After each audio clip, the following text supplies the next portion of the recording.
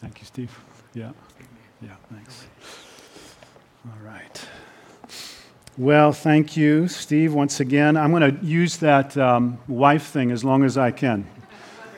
Just if I keep coming alone, you'll keep inviting me back, hoping she comes back, right? So it is just a sweet privilege to be back here in Atlantic Canada and on the island. Time is such a funny thing. I mean, life is so strange. I had no idea last year when I was standing here that I'd be back this year, and yet I reflect, even as I was flying out here, on the goodness of last year, what a sweet time of fellowship that was, and already now in just the short day that I've been here to be able to kind of renew fellowship with people from last year, and particularly I'm so grateful just for the opportunity to continue my relationship with Steve. You know, I have the opportunity to speak at conferences like this on occasion, and it's always a privilege. You just meet people and you see what God is doing in other places, and it encourages your heart. But I tell you, when it comes to hosts, Steve Bray is right at the top of the list.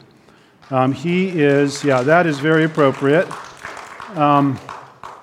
You know this. I'm just telling you what you already know. He is one of the warmest and most encouraging and most engaging, probably one of the most energetic guys I know, and he's using that energy to serve people, to serve God. You've been the beneficiaries of that. I've been the beneficiary of that. And so, Steve, I'm just so grateful for the privilege of being here again. Thank you for inviting me. I feel a deep sense of privilege. So let me invite you to turn with me to the Gospel of Mark. We'll be here each of our 3 evenings. Gospel of Mark. If you could find chapter 10. When Steve asked several months ago if I'd be interested and willing to come and participate in this year's conference, what immediately came to mind when he talked about the theme was a section of Mark's Gospel that I had already been working through in my own ministry. And so I'm just thrilled. I want you to know I'm excited about bringing this. This has already had a profound impact. I trust in my own church, but I know it has had on me. You know the experience of having your faith built. I believed the things in this gospel before, but as I've worked through this gospel again, there has been a deepening of my faith. I find myself regularly saying, I believe this. I believe this more than I used to. I find myself so encouraged by being confronted once again with the truth of this gospel and knowing it is the foundation upon which I stand and upon which all of our ministries stand. I'm assuming that most of us have some basic familiarity with the Gospel of Mark. This gospel, written by Mark, is very special in a lot of ways. In one particular sense, this was the first gospel to be written. When Mark sat down to write his words in this book, he was doing something that no one had ever done before. Here, for the very first time, the words and the deeds of Jesus were carefully recorded, carefully written down, preserved in writing, and Mark's style in this gospel ends up being very distinctive. He focuses more on Jesus' actions, Jesus' deeds, less on Jesus' teaching. Obviously, Jesus' teaching is present, but Mark's focus is really on the action, the doing, the behavior of Jesus more than the other Gospels will do. And it's his description of Jesus' actions that are often presented in such vivid detail that we can actually visualize what exactly, in very detailed manner, what was happening. Mark's Gospel, it's vivid, it's emphatic, it's thought-provoking, it's never dull. And all of it is designed to draw us in. Because Mark wants the lives of his readers to be touched and shaped, in fact, profoundly changed by this life that he's writing about. He doesn't want just mildly interested readers. No, he wants us drawn in because he knows our lives depend on this life. So he sits down to write. Maybe you remember his opening line, Mark chapter 1, verse 1.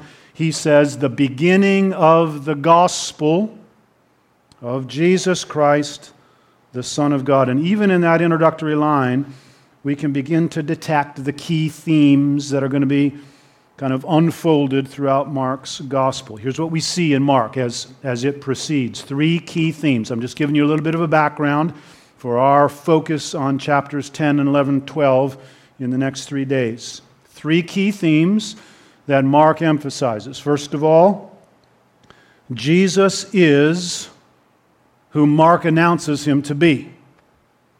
That's a key emphasis in this gospel, the identity of Jesus. Jesus is the Christ, the Son of God. And Mark speaks the first half of his gospel pretty much showing this, that Jesus is the Christ. He is the Son of God. Jesus is who Mark announces him right at the very beginning of his gospel to be. That's the first theme you see as you walk through Mark. Secondly, Jesus calls people to commit their lives fully and completely to him. Follow me are the words. And we see them show up as early as chapter 1, verse 16. We'll see that those words and that theme throughout the gospel. Jesus is calling people to commit themselves fully and completely to him. That's what Mark's gospel is doing. It's making sure that we as readers of the gospel hear Jesus' call to commit our lives fully and completely to him. And then there's another important theme that runs through. It's present even in that first verse, though. It's this: true joy is found in committing fully to Jesus, and only in committing fully to Jesus. So Jesus is who Mark announces him to be, and Jesus is calling people to fully commit themselves, fully and completely commit themselves to him. And Mark's third theme is true joy is found in committing to Jesus and only in committing to Jesus. Mark wants us to see that and get that and know that, not just here, but here. Mark is very eager for there to be a recognition, a knowledge, a deep, personal, interior knowledge that joy, life, is found in following Jesus. Remember, he said this in that very first verse, this is the gospel of Jesus Christ, the Son of God. This is the good news. A better translation would actually be the joyful news of Jesus Christ, the Son of God. And now notice my argument here, if a major theme of this book is the call to follow Jesus, to commit our lives fully and completely to him, which it is, and if Mark calls his book the gospel, good news, which he does, then we have to conclude that the good news of Jesus Christ is not just the message of initial salvation. The good news of Jesus Christ is not just Jesus died for our sins. No, the good news also is the message of discipleship. That's good news. That's joyful news. Listen, the message of discipleship is good news. The message of discipleship is joyful news. You see, the gospel is not just Jesus saves us from our sins. That's good news, obviously. It's really good news, right? But the gospel is also Jesus brings us into an existence, into a life of goodness, of following him.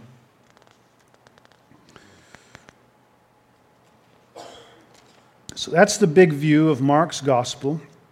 But we want, for our time together over these next few days, to focus in on this theme of discipleship, following Christ. And there is a moment, as you may be aware, in Mark's gospel, this watershed moment. Happens in chapter 8, verse 29. You're probably familiar with it. Peter's confession. All through the first 8 chapters, Mark shows us Jesus demonstrating that he is the Son of God, trying to bring people to the point of recognizing who he is. So the whole gospel, really, the first 8 chapters, is aimed at this moment, chapter 8, verse 29, when Peter, the first human being in the gospel to speak the words, "You are the Christ." Everything up to that point has been aiming at this. Jesus has been demonstrating it through all of his miracles, but now, with Peter's confession, the focus shifts from Jesus demonstrating who he is now to Jesus beginning to bear down on what it means for his disciples that he is the Christ. What it means for his disciples. What it really means for them to follow him. And we see this especially now in chapters 9, 10, 11, and 12. It's a growing theme. And given the theme of our gathering, that's where I want us to focus. So now, let me ask you to turn with me to Mark chapter 10. I guess you're already there, but let me ask you to look with me specifically at verse 32. And I'm going to read from verse 32 to verse 45. You do your best to follow along carefully. This is God's word. I'm going to do my best to read carefully. Mark chapter 10, starting at verse 32. And they were on the road going up to Jerusalem, and Jesus was walking ahead of them. And they were amazed, and those who followed were afraid. And taking the 12 again, I want you to notice that, he began to tell them what was to happen to him, saying, "See, we are going up to Jerusalem, and the Son of Man will be delivered over to the chief priests and the scribes, and they will condemn him to death and deliver him over to the Gentiles. And they will mock him and spit on him and flog him and kill him, and after 3 days he will rise." And James and John, the sons of Zebedee, came up to him and said to him, "Teacher, we want you to do for us whatever we ask of you." And he said to them, "What do you want me to do for you?" And they said to him, "Grant us to sit one at your right hand and one at your left in your glory." And Jesus said to them, "You do not know what you are asking. Are you able to drink the cup that I drink, or to be baptized with the baptism with which I am baptized?" And they said to him, "We are able." And Jesus said to them, "The cup that I drink you will drink, and with the baptism with which I am baptized you will be baptized. But to sit at my right hand or at my left is not mine to grant, but it is for those for whom it has been prepared." And when the 10 heard it, they began to be indignant at James and John. And Jesus called them to him and said to them, "You know that those who are considered rulers of the Gentiles lord it over them, and their great ones exercise authority over them, but it shall not be so among you. For whoever would be great among you must be your servant, and whoever would be first among you must be slave of all. For even the Son of Man came not to be served, but to serve, and to give his life as a ransom for many." I remember when I was in high school, going to Mary D. Bradford High School in Kenosha, Wisconsin, back in the 70s. I had just gotten my driver's license, and it seemed like every time that I was going to go somewhere in the car, we had this just wonderful blue Chevy Impala that was way too powerful for a 16-year-old kid to be driving. I mean, I can't tell you how many horsepower it was, but all I knew was that it accelerated really fast. Every time I got in that car, or was planning to get in that car to go somewhere, it seemed like my parents, my mom or my dad, would say to me just a little 2-word sentence. You can probably guess what it is. Drive carefully. And I know that regularly, my heart, as I was outside walking out to the car, I'd be thinking, in response to what I'd just been told, "I know, you've told me that many times." In fact, in my heart, I'd be thinking, "Why are you telling me that again?" and in my I've got everything under control kind of attitude, I'd drive off. I now know what was likely going on in my parents' minds as I was driving off. They were probably thinking something like, he probably gets tired of us saying that all the time. He's probably thinking, why are you telling me that again? And if he'd ask, we'd have to say, because what we're saying is so important and because we're not confident that it's really sunk in yet. We're not confident that you've embraced it personally, which was not some sort of kind of overly officious posture on my parents' part. It was just wisdom on their part. You see, I get that now that I'm on the other side of that conversation, telling my children, drive carefully. Something very similar is happening here in Mark chapter 10. This is now the third time in a relatively brief period that Jesus is telling the disciples that he's going to go to Jerusalem and die. Look back with me at chapter 8, verse 31. And he began to teach them, the Son of Man must suffer many things and be rejected by the elders and the chief priests and the scribes and be killed, and after 3 days rise again. And he told them this plainly. And he tells them again, chapter 9, verse 31. For he was teaching his disciples, saying to them, the Son of Man is going to be delivered into the hands of men, and they will kill him. And when he is killed, after 3 days, he will rise. And now, here again, chapter 10, the middle of verse 32, we read those words. And taking the 12 again, he began to tell them what was to happen to him, saying, see, we are going up to Jerusalem, and the Son of Man will be delivered over to the chief priests and the scribes, and they will condemn him to death and deliver him over to the Gentiles, and they will mock him and spit on him and flog him and kill him, and after 3 days he will rise. Jesus repeats the same thing 3 times in 3 consecutive chapters, and I can just imagine the disciples saying, maybe even with a little exasperation, why do you keep saying that? Why are you telling us that again? And it's evident from what goes on here in this passage that in Jesus' mind, he's thinking something like, I'll tell you why. It's because what I'm saying is so important and because it's clear that it's not really sinking in. I'm not confident that you've embraced this personally. Now, let's just step back for a moment. Let's just kind of hit the pause button here and remind ourselves this book, with all of these accounts that have happened up to this point, wasn't written for these disciples. Jesus is dealing directly with the disciples back then in that particular historical moment. This stuff was written down for other people. Initially for a group of young believers, probably in the city of Rome, probably around the year 40 or 50 AD, to whom Mark was writing, but also in God's larger purpose for a whole host of people, including us, who would read this book. This is here for us. This is God speaking to us, telling this to us.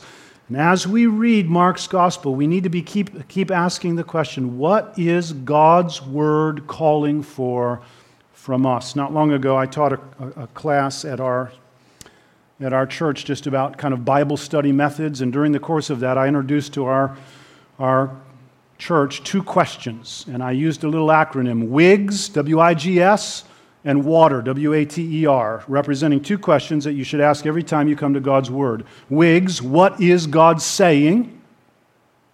And water, what are the expected responses? Those are questions you should always be asking when you're reading your Bible, and while answering those questions, we need to keep in mind this major emphasis that we keep encountering in Mark's Gospel of discipleship, following Christ, total commitment to Christ. The question that Mark's Gospel is asking is, are you totally committed to Christ? That's the question God was putting before those young Christians in Rome through Mark's Gospel. That's the question God is putting before us. Am I totally committed to Christ in everything? Am I living in every part of my life as a disciple, as a follower of Jesus. So every week as you preach, every week as you hear God's word, we've got to be thinking, this is for me. So what does this mean for me?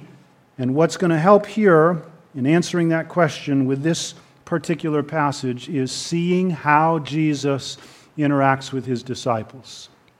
He's just told them again that he's going to die. And they're thinking, why do you keep saying that? Why are you telling us that again? And Jesus, with his words and by his actions, is saying, there's two reasons I keep telling you this. First, it's because what I'm saying is so important for you and for your discipleship. And second, because it's clear that this hasn't sunk in yet. It's clear you have not embraced this personally. Well, let's look at that second reason first. It's clear that the disciples hadn't embraced this yet. It hasn't sunk in. Jesus says, listen, there is evidently something still operating in your lives that shows you're not getting what I'm saying. And as we look at this interaction with the disciples, it becomes a mirror by which we can kind of look at ourselves. Look at verse 35. James and John, the sons of Zebedee, came up to him and said to him. Now notice, this is immediately after Jesus has said now for the third time he's going to go to Jerusalem and die. Immediately after this, James and John come and they say to him, Teacher, we want you to do for us whatever we ask of you. And he said to them, what do you want me to do? And they said to him, grant us to sit one on your right hand and one on your left in your glory. Now they've got a little part of this right. Apparently they get that Jesus is destined for glory. It's a good thing to be right about. There's a lot of people who don't get that. Here's how you can tell whether somebody gets that or not. I mean, if you know that a certain company's stock is going to just take off and just go through the roof, well, you buy that company's stock, right? You don't buy the competitor's stock. If you know, I don't know what kind of storms you get up here in PEI, but if you know that a hurricane's coming, for example, and it's just going to just devastate the island, and this is going to be the only building that remains standing, what do? You get in this building, not the other buildings.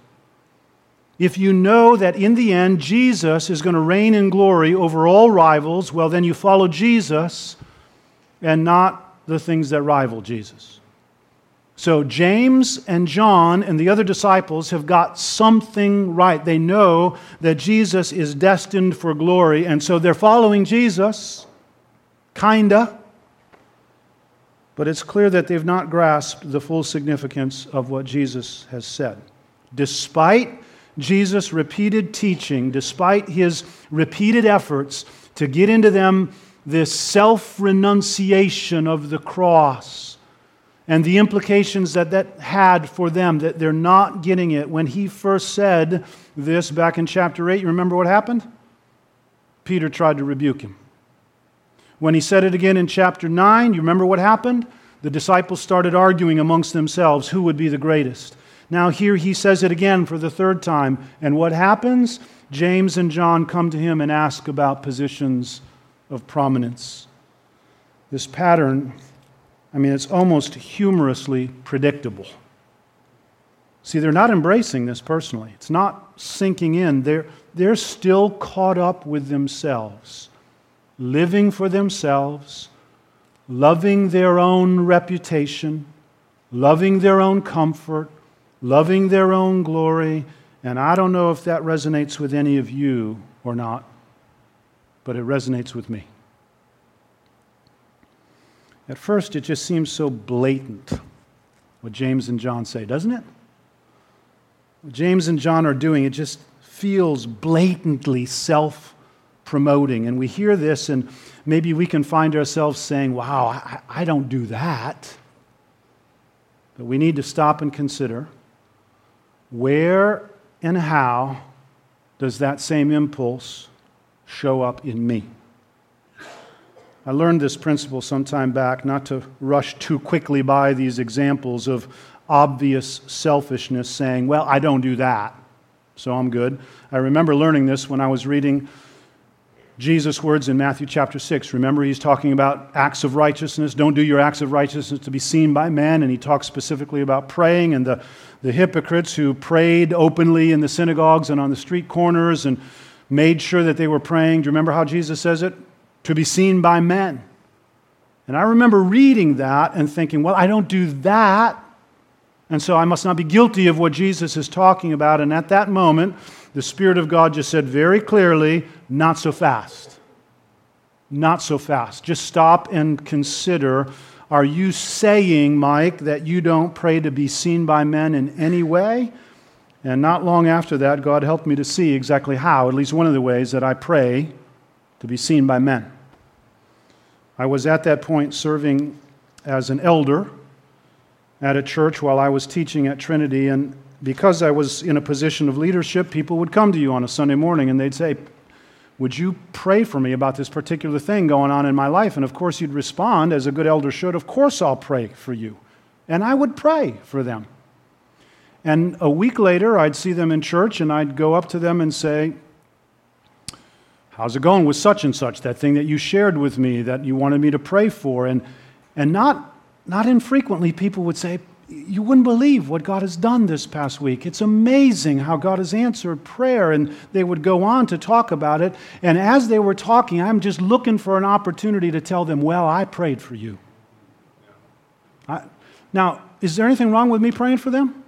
No. And is it sometimes encouraging to let people know you've been praying for them? Of course. But what I detected in that was at least a little bit of wanting some credit for what God was doing in their lives. I was praying, God help me to see, at least in some part, to be seen by men.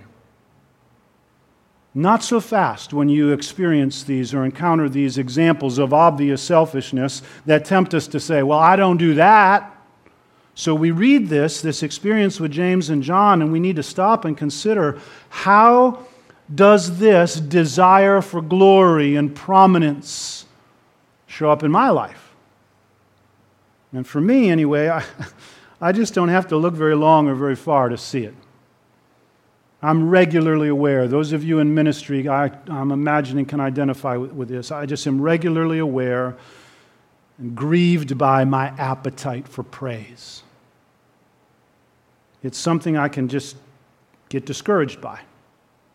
And I can wonder, will I ever in this lifetime really desire the glory of Christ the way I desire the glory of Mike? As the deepest instinct of my heart.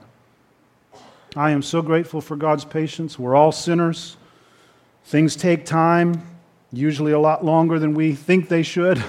I'm so grateful for Psalm 103. He knows our frame. He remembers that we're dust. As a father has compassion on his children, so the Lord has compassion on us, but he is persistent because he loves us. Jesus says, listen, you're not getting it. You're not understanding. He says to James and John, you don't know what you're asking for. He says, my path to glory is through suffering, through death. And if you are going to follow me, see what he says in verse 38? Jesus said to them, you do not know what you are asking. Are you able to drink the cup that I drink, or be baptized with the baptism with which I am baptized? Any glory you experience, James, John, any glory you experience, if you follow me, you will experience amazing, unending glory someday, but any glory you enter into will be preceded by costly discipleship. At minimum, dying to self and all of the various forms of self-love that show up in your heart. You see, at first, when Jesus says what he says there in verse 38, it might seem to indicate that he's saying to James and John, you just don't have a clue. You could never drink the cup that I'm going to drink. You could never endure the baptism with which I'm about to be baptized. But notice what Jesus says in verse 39. They said to him, we are able. And Jesus said to them, the cup that I drink, you will drink.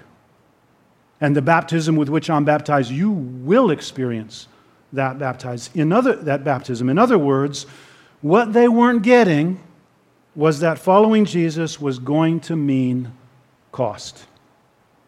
Dying to self. No longer living for self. Instead, being totally committed to Christ no matter what.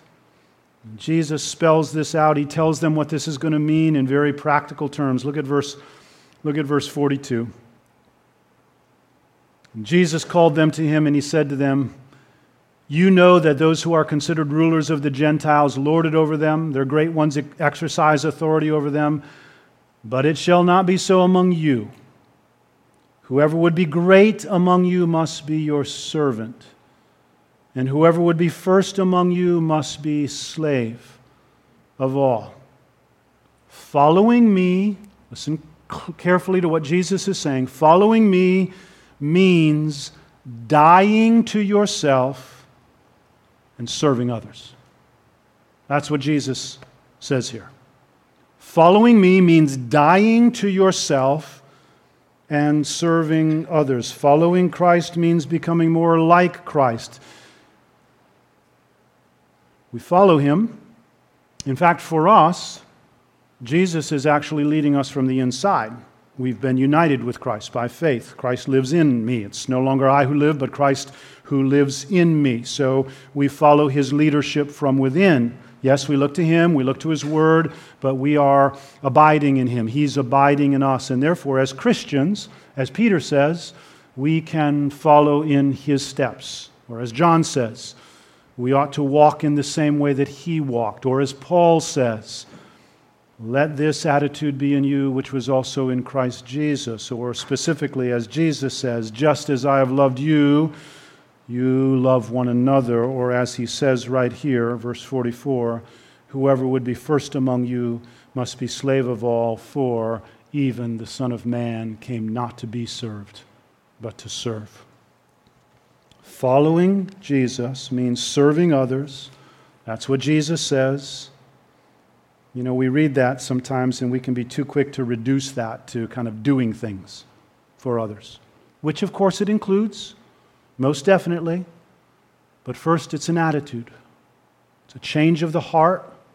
It permeates everything that we do, motivates all of our actions. It's a laying down of self-interest and a looking to the interests of others, which is radically different from how humans ordinarily act. We're to serve others, and that will cost. It's costly to serve others, right? It can be exhausting to be a friend to a hurting person. It can be exhausting to be a faithful friend to an ordinary person. And we're all hurting in some way.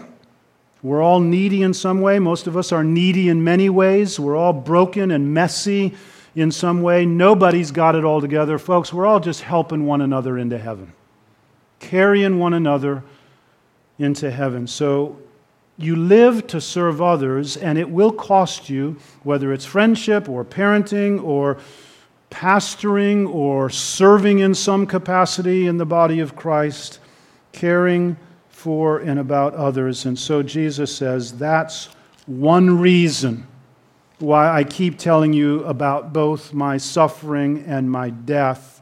It has implications for you if you're going to follow me. To his disciples, he says, doesn't seem like you're getting this yet. There's a way that I'm calling you to follow. It's a way of sacrifice. It's a way of serving others, and I'm not sure that you've embraced that personally yet. But folks, Jesus' death is so much more than an example to us.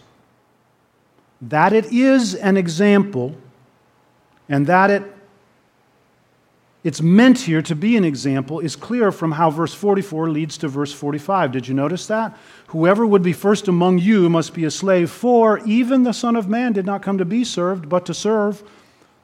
My suffering and death is meant to be an example. It's meant to be exemplary for you. But there is so much more here. And the fact is, we would never be able to do what Jesus calls us to do if it wasn't for the more that is here. And that brings us to the other reason why Jesus keeps telling them. It's because what he keeps telling them is so important. We get a hint of this even from the emphasis in these chapters on, of all things, the direction of Jesus' travel. Now follow me here. Remember back in chapter 8, they'd been way up north. That's where the transfiguration took place. That's recounted for us in chapter 8, way up north. And after the transfiguration, they start traveling south, back through Galilee. We might have expected them to stay there because Jesus had spent so much time of his early ministry, but no, they come through Galilee and they keep going from there to Judea. Look at chapter 10, verse 1. He left there and went to the region of Judea, but he doesn't stop there. They're going in a certain direction. Jesus is actually heading somewhere. He's on a journey. Look at verse 17. And as he was setting out on his journey, to where? Verse 32, and they were on the road going to Jerusalem. And did you notice when I read that earlier that Jesus is out in front? He's out in front. And those who are following him they're amazed that he's out in front, and they're kind of afraid because they know what awaits him there, and yet he is still boldly going. Jesus is not sneaking into Jerusalem. We'll see that so clearly when he arrives. So even the direction of their travel speaks of the importance and the significance of this thing that Jesus keeps telling them. Jesus is purposefully going to Jerusalem. Listen, I want to draw a line here in your Bibles for you.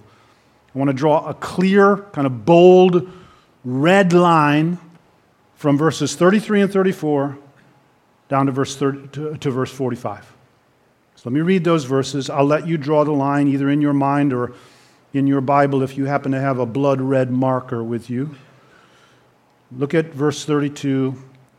I'll start in the middle. And taking the 12 again, he began to tell them what was to happen to him, saying, "See, we are going up to Jerusalem, and the Son of Man will be delivered over to the chief priests and the scribes, and they will condemn him to death and deliver him over to the Gentiles, and they will mock him and spit on him and flog him and kill him, and after 3 days he will rise."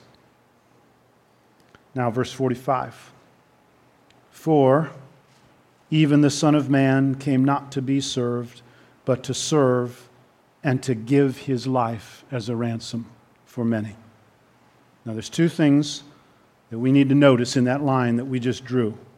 From verse 33 and 34, it seems like Jesus' death it's all the doing of man. Someone is going to deliver him over to the chief priests and the scribes. And then the priests and the scribes are going to condemn him and deliver him over to the Gentiles, and then the Gentiles are going to mock him and spit on him and flog him and ultimately kill him. Notice throughout those verses it's they will, over and again. And yet in verse 45 we read, "For even the Son of Man came not to be served, but to serve and to give his life as a ransom for many." See, Jesus didn't come to earth for some other reason as kind of a moral exemplar and just happened to get caught up in a bad political situation that resulted in his death. No, he came to give his life. Yes, there was human instrumentality involved, but in the end, this is the purposeful, voluntary giving of himself as a substitution. You see that word? As a ransom. He is paying what those who are captive cannot pay. He's paying it for them so that they can go free. See, we were under captivity to our sin, to the wages of our sin, death. And folks, if we're not rescued, we will pay that penalty. So the captivity, the bondage we need ransoming from, is the bondage of sin and eternal punishment. It's amazing how we can sometimes excuse ourselves here. Well, I'm not really that bad. I'm not as bad as other people. My sins are small compared to others. And by the way, God would not condemn me. He's a loving God, and eternal punishment would be unjust. I mean, let's be real here. All of those and all of the other kind of things that come to our minds like it. Those are workings of our own minds. But the truth, it's written by God in our conscience, and it's written very plainly in His Word. The wages of sin is death, but the free gift of God is eternal life through Jesus Christ. So how does Jesus save us? How does Jesus rescue us? The Son of Man came to give His life as a ransom for many. The Son of Man came to give His life as a ransom for many. Folks, that is the heart of the Christian message. It's the central fact in all of history. Jesus came to give His life as a ransom for many. So who are the many? All who believe. To all who receive Him, He gave the right to become sons of God. God so loved the world that He gave His only begotten Son so that whoever believes will not perish, but have eternal life. Whoever calls upon the name of the Lord will be saved. Listen, the world didn't need another prophet or another moral teacher or another political leader.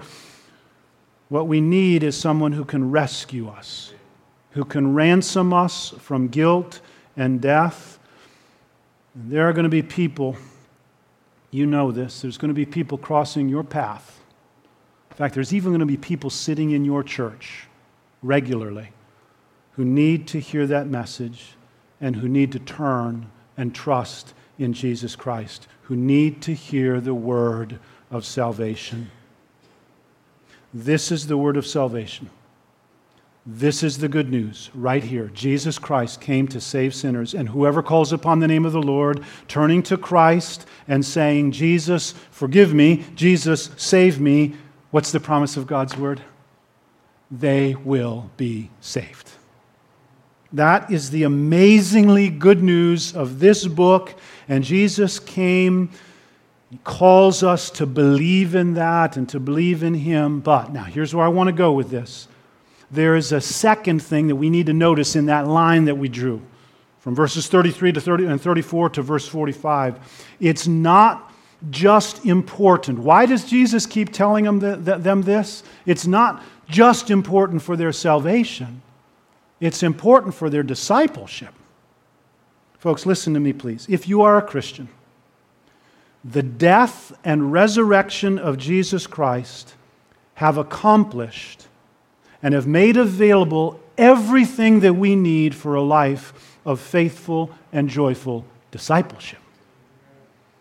The death and resurrection of Jesus Christ have accomplished, they've made available everything we need, not just for our initial salvation, but for a life of faithful and joyful discipleship. I hope you notice that all three times Jesus tells His disciples about His coming death, He ends by speaking of what?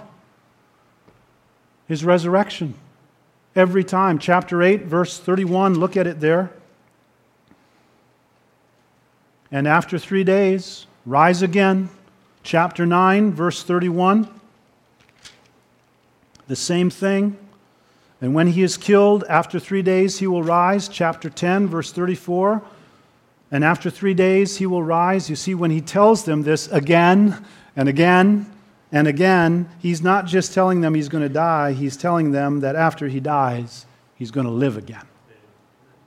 In His death, our sins are borne away as far as the east is from the west. In His resurrection, we have new life in His life, and we have a living, risen Savior who is now, right now, supplying everything you need to live a life of faithful, joyful discipleship.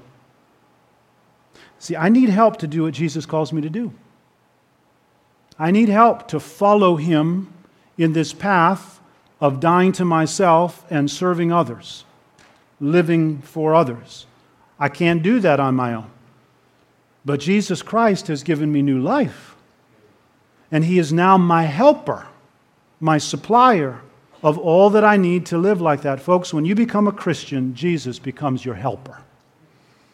He calls for this kind of living, and then He tells you, I'll help you. I've come to serve you in this way as well. See, this radical call for serving others is not something we do in our own strength for Jesus. It's something He enables us to do, serving others with the strength He supplies. The Son of Man did not come to be served, but to serve. He's serving us in our discipleship. He supplies strength, He supplies counsel, He supplies friendship and fellowship and comfort and encourage.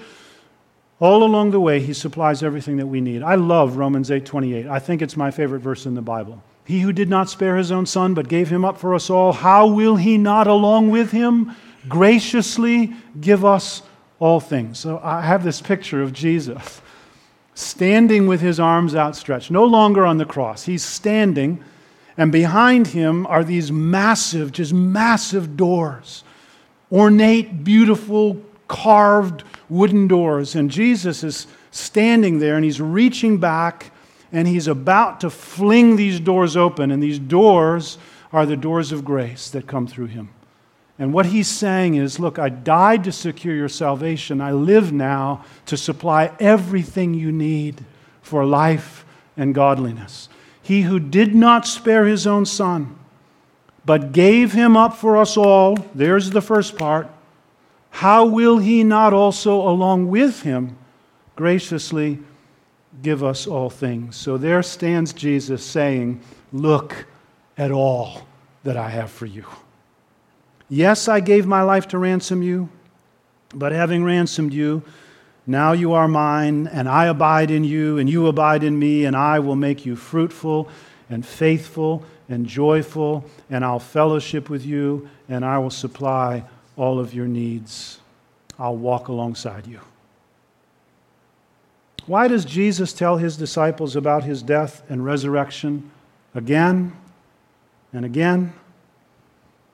Because they are so important to their discipleship.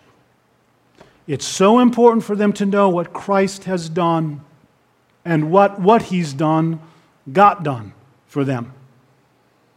The guilt problem, absolutely dealt with by His ransoming death. But also the discipleship journey completely provided for through new life in Christ, a living Christ with us. Let me say it again. The death and resurrection of Jesus Christ have accomplished and made available everything we need for a life of faithful, joyful discipleship. Folks, there is no question Jesus is calling for our discipleship here. We're going to see this night after night. Jesus is calling for our total and complete commitment to Him. He's calling for and seeking to stir up discipleship, a personally embraced and a highly prioritized passion for following Christ. A personally embraced and a highly prioritized passion for being Christians. A personally embraced and a highly prioritized passion for living totally committed to Jesus. And that will translate into a joyfully ransomed people serving others in the power of the risen Lord. To His glory, amen. Let's pray.